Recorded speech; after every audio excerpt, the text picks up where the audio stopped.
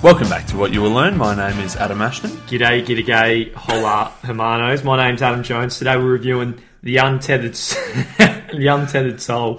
The Journey Beyond Self by Michael A. Singer.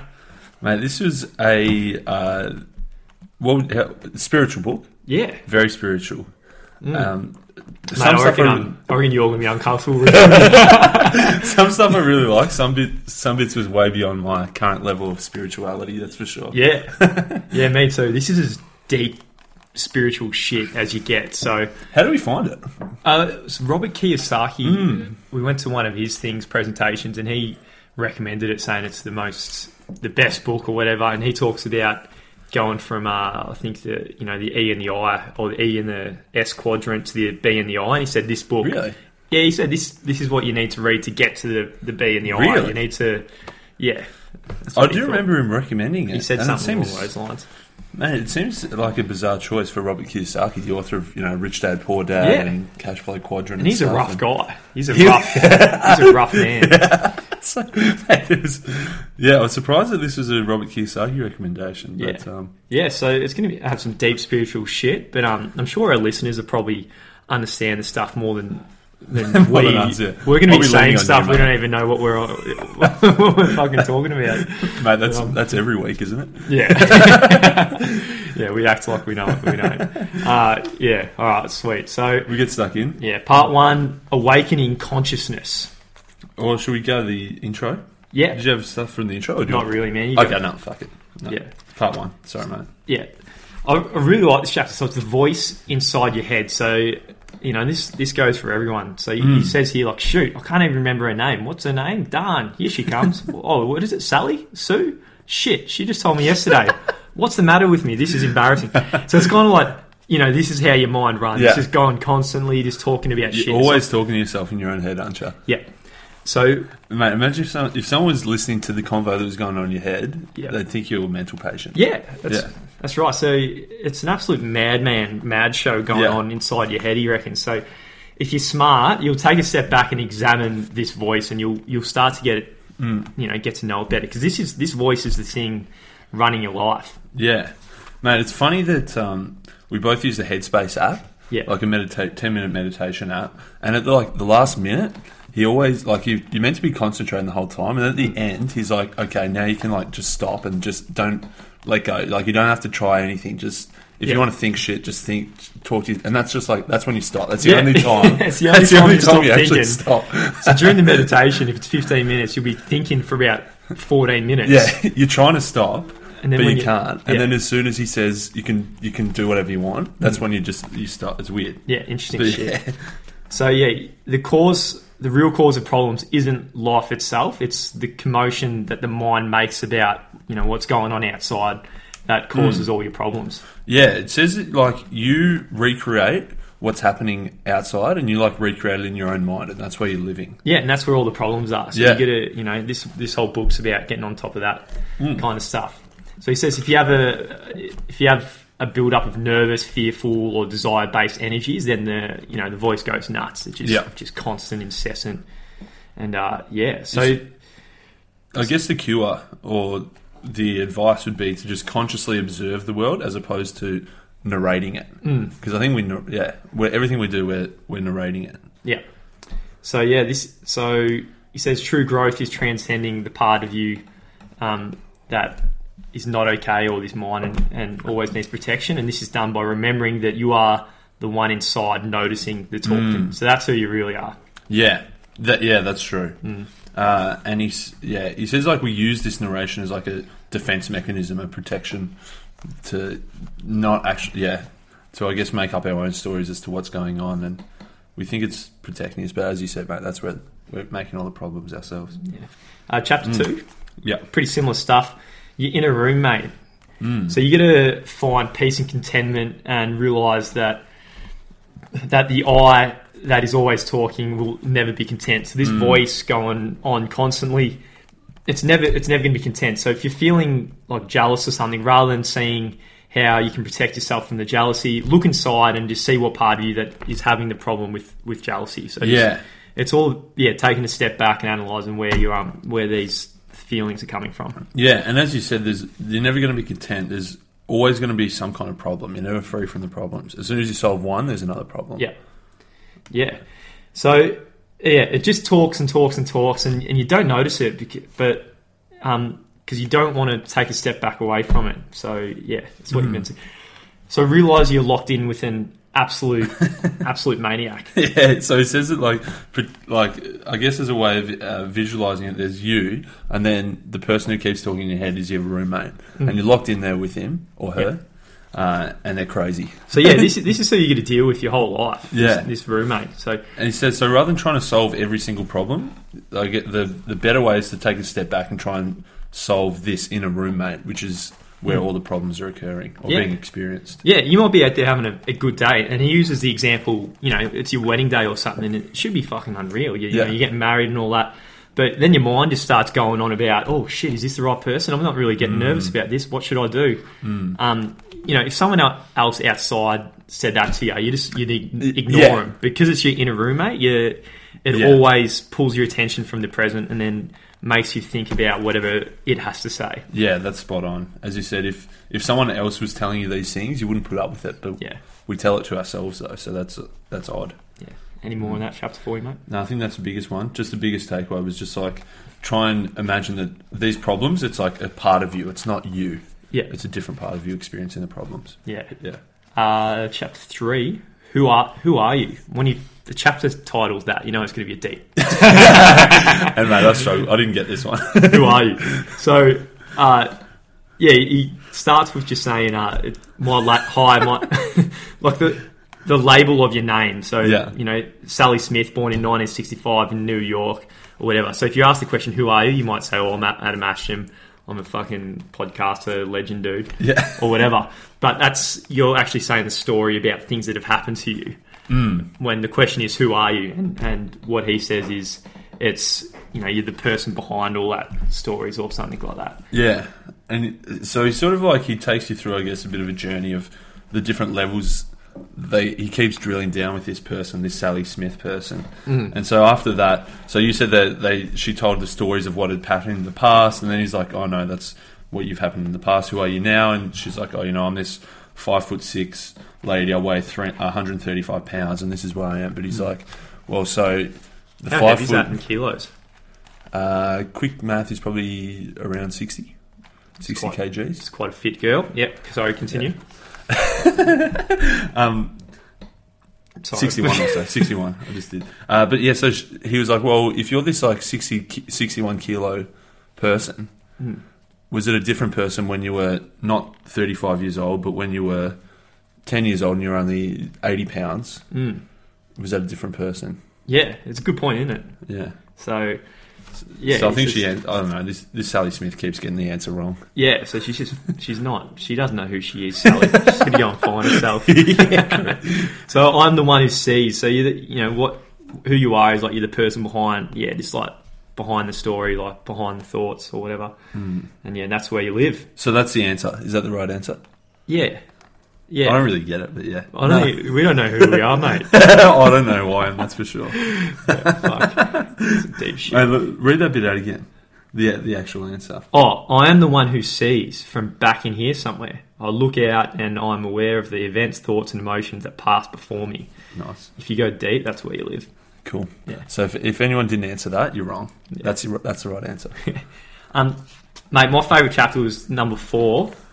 The lucid self. Yeah, nice. I liked it, but it's one that I'll rely on you for this one. Because I connected with this start because I used to be a lucid dreamer as well. So you've actually done it. When I was younger, when I was like 5 or 6, I used to lucid dream. So that's sick. So lucid dreaming, if you're not aware, it's like you wake up or you realise you're dreaming, and so dude, it used to be sick. I used to be able to fly. I'm not even joking. In my dream, so I'd like run up, take a jump, and then fly and float around. And you could control it. And I met quite a few people who've had the same experiences when they were younger. But he relates this to what we are doing in real life. So in a lucid dream, you kind of wake up and you realise, like, fuck yeah, I can actually do what I want or whatever. And he relates that into real life. It's like when you first observe that you're not fully absorbed in your thoughts, it's like waking up from a lucid dream because you realise you're not fully consumed in this imagery. Nice. So I guess to contrast that with a normal dream is when you're dreaming, you feel like you're fully immersed and that you feel like you're in that dream, yeah? Yeah. Whereas a lucid dream is you're aware and you know that you're dreaming. Is that right? Yeah. Yeah. So, yeah, it uses the example of like when you watch TV and it's a sick movie or something, you get fully absorbed and you engage and you're not aware of yourself at all for 2 hours, say, for a 2-hour movie. But he relates that to what happens if in the movie, rather than just having your visual and auditory, you had touch, taste, smell, and all your senses absorbed. And then he said, then you're gone. You're long gone. And once you start thinking, you're fully absorbed in that movie or story or whatever. So he says being aware of that, and that's when you wake up from this big fucking thingo. And you become a spiritual dude, master, and then you've got your shit together. Mate, is it all just a dream? Mate, that's just... Or is that too far? That's too far. Sorry. Too early for that, mate. Don't know. Fuck. Yeah. Maybe, so you said that, like, yeah, when you... So, meditate, the highest state of meditation is when you contemplate the nature of self. Is that right? Yeah. So that's what we got to try and work out. Yeah, because it's interesting stuff. Part 2? Part 2 is experiencing energy. And chapter 5 was infinite energy. Infinite energy. So he said there's energy that you need for physical activities, but then there's almost a different type of energy you need for like mental activities, yeah? Yeah, so he's not talking about, your burger, your kilojoules in your burger. It's more like, say, if you broke up with your missus or something and then she, you can't get out of bed, you're really upset and you're depressed, and then you get a message saying, hey, I'm naked, come over. I added a bit of salt and pepper there, but you just bounce out of bed and you'd have all this energy come out of, where does all this energy come from? So he says this is like what the Chinese call qi energy, and it's not related to your food or whatever. It's just, he says it's something like being open, and vice versa, you can be closed. So you were saying we've got these like energy centers, yeah, chakras, and like those energy centers, that's where they come from. But as you say, if you had an event like you got dumped or you got fired at work or something, you're closing off these energy centers and you don't have that energy. Yeah. So you've got to open them up, get that infinite energy. Yeah, and if you're always open, then, infinite energy. I sort of don't get how do you open and close? Or is that the point? I don't know. But, you want to be open. You want to be open to the energy. I think it's just that example being all... actually, I don't know. But I suppose you can sort of tell if you're... They almost make it out like it's a sort of a conscious choice to be open to it. Yeah, I'm sure you can tell if you're like really upset, really depressed. Yeah, I'd agree that you can choose to not be upset and depressed, like Tony Robbins style. Yeah, I think what the whole book is about is just being aware of it. So if you're in that state, I think step one is just go, fuck, I'm actually depressed or whatever. And then if you look at it, and then you might not get fully consumed in that story that tells you why you're depressed, and then you can upgrade to be untethered. Untethered, yeah, that's what it's all about. He says, if you love life, nothing is worth closing over. Nothing is worth closing your heart for. So keep that heart open. Keep that heart going. Yeah. Chapter 9, remove your inner thorn. So we just skipped a few chapters there. Yeah. So this is part 3. Freeing yourself. Yeah. Freedom time. Yeah. So removing your inner thorn choice. So, a thorn being like something bad that's happened, and you can choose to avoid the thorn and put a whole layers upon layers avoid it, or you can just rip the thorn out. Yeah. So you got 2 options for your thorns, whether that's something bad that's happened to you that's impacting your decisions, or whether it's fear. One is to recognise it and release it, or one is to keep it and hide it. And so, as you say, you can either... He used like an image of if you actually had a thorn stuck in you that was touching a nerve. One option is to make sure nothing touches it, but the other option is just take that sucker out. Yeah, take it out. So again, it's just you got to free yourself by finding yourself, and you're the one who notices it. Don't try to hide it. If you see that the thorn is the root of all your problems, get that thorn out. Yeah, just examine it and have a good look at it, and then the thorn might dissolve or... Yeah, and he says don't doubt your ability to remove the thorn. Sometimes if people get caught up in something bad that's happened, they might think that they can't remove the thorn, but you can. Yeah. So, say if you're lonely, he mentions. So, if you're doing push-ups because you don't want to die alone. Throwback to many habits. So you don't find you don't say, what can I do to not feel lonely? You know, you might feel like calling everyone. You kind of just examine it for what it is, and then, don't avoid it. Is this where he talks about the dog? I might be mixing up. I don't remember the section about the dog. He talks about, like, so you might call up your friend because you don't want to be lonely anymore, and if they can't, they say, sorry, they're too busy, they can't hang out with you. So you might go and call your dog Spot. He's got a dog Spot. Yeah. And then if your dog doesn't come to you, it might be just like the dog is tired or not interested, but you would tell yourself that the dog doesn't want to come to you. No one likes you. And then you go and get Macca's and watch a movie. Yeah, exactly. You're lonely. Exactly. But don't tell yourself those stories. Yeah, your dog it's just a dog. Yeah. Doesn't know what it's doing. Chapter 10. You got any more on that one? No. Stealing freedom for your soul. The prerequisite to true freedom is to decide that you don't want to suffer anymore. Yeah. So, in the mental and emotional energy is constant. You're always constantly suffering, apparently, to one degree or another. And I think the Buddha says something like that as well. You know, everything's suffering or something. Yeah, definitely. There's no reason for stress, inner pain, fear. Yeah. Like, there's no positive benefits to having these things, really. So we've got to let that shit go. Yeah. And suffering. So it goes on about the mind being like it's a pretty cool tool. It can solve problems, progress humanity and do all that. But like a lot of the time we give our mind the wrong tasks. Like we'll give the task, I want everyone to like me, or I want to be a billionaire, or I want this. So everything in your mind that if you're not getting that, it'll cause all these problems and incessantly going on like that. So stop expecting the mind to fix what's wrong with you. Yeah, and as you kept saying those things like, I want, just because you want it doesn't mean that the universe is obliged to give it to you. Yeah, that's right. Yeah. Any more on that? No. Chapter 11, the pain, the price of freedom. So true spiritual growth is deep transformation coming to peace with pain.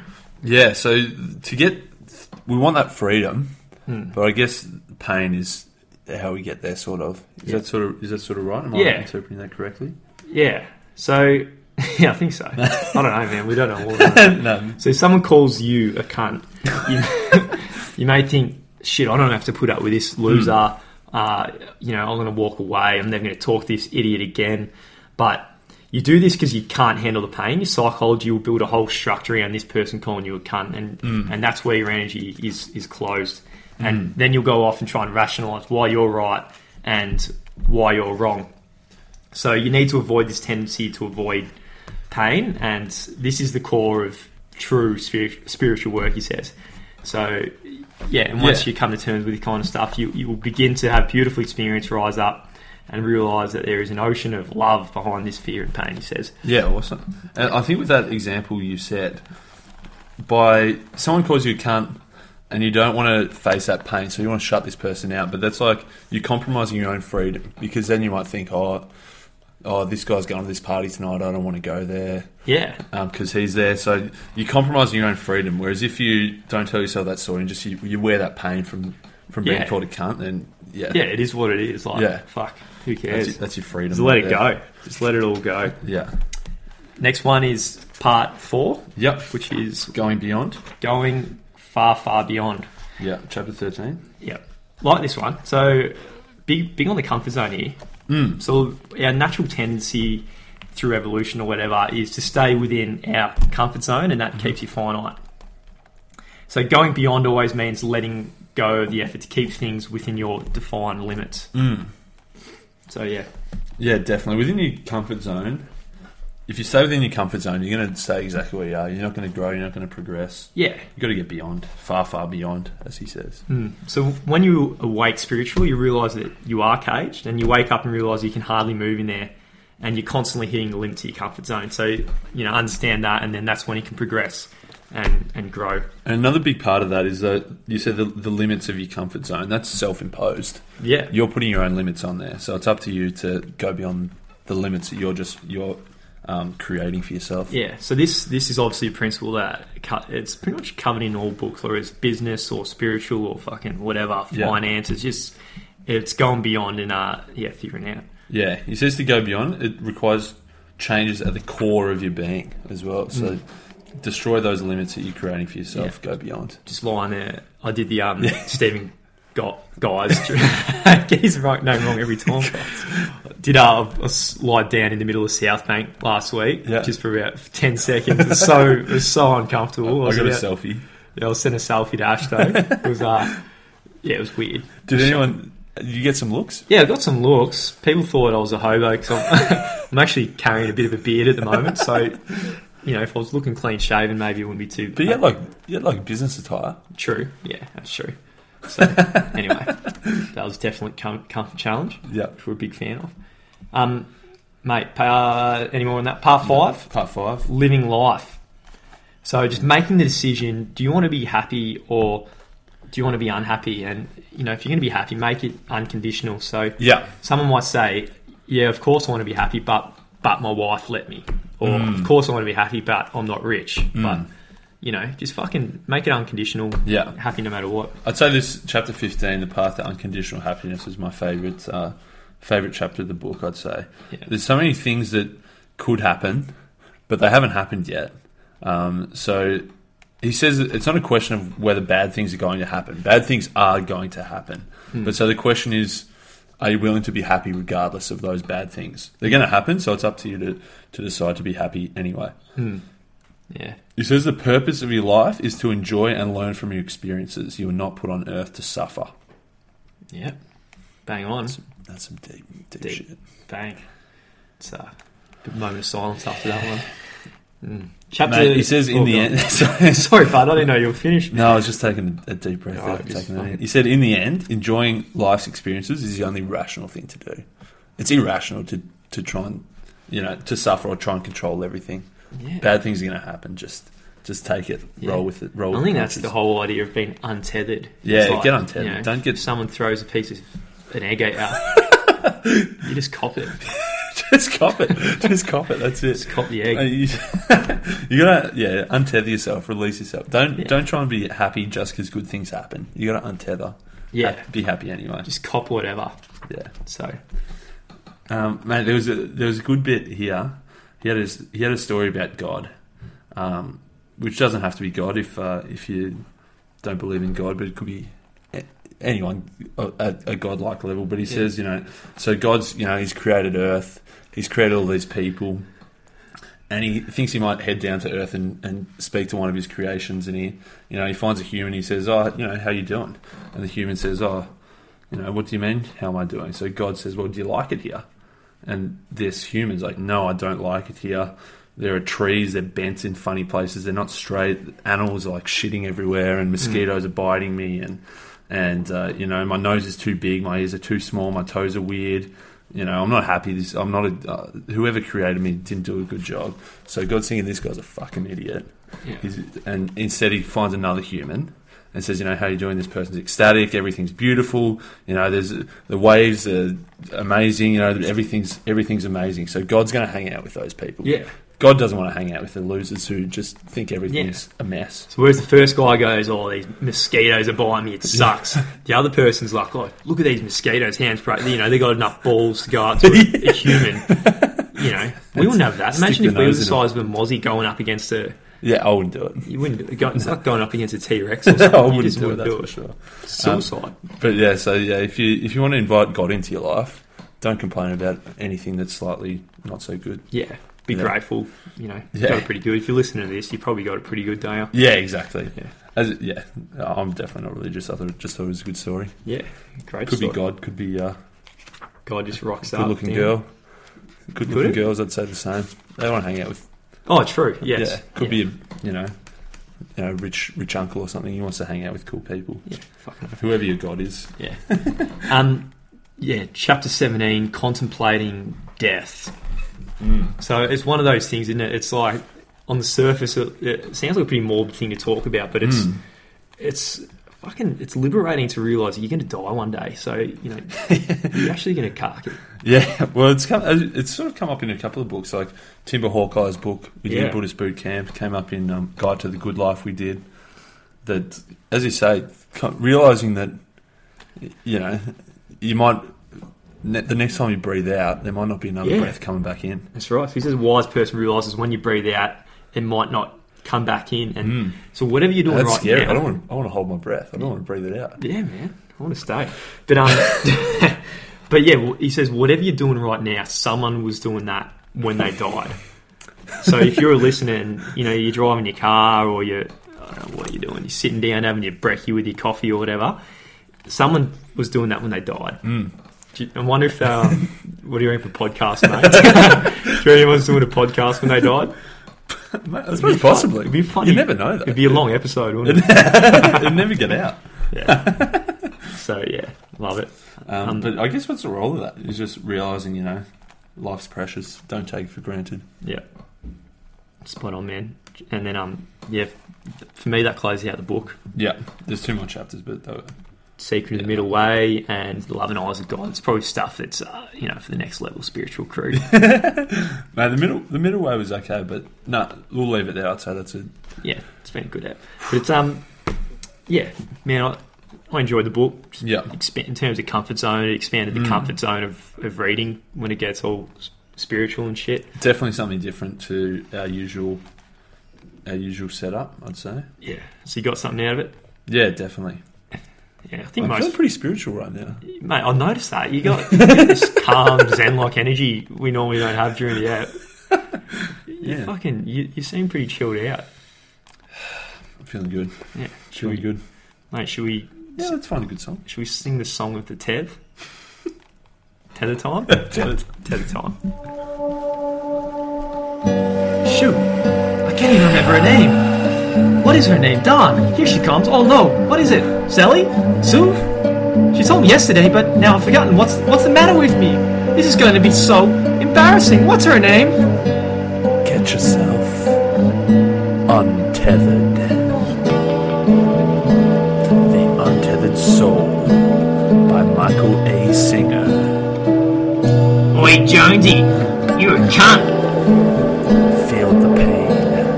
Enjoy the freedom.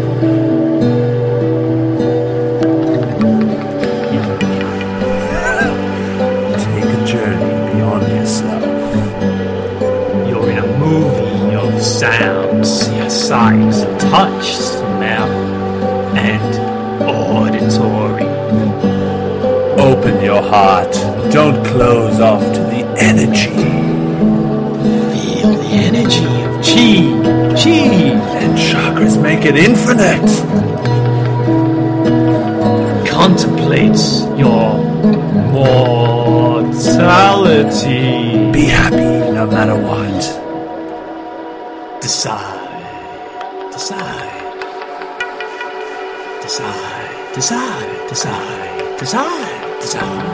Decide to be happy. Decide. Decide.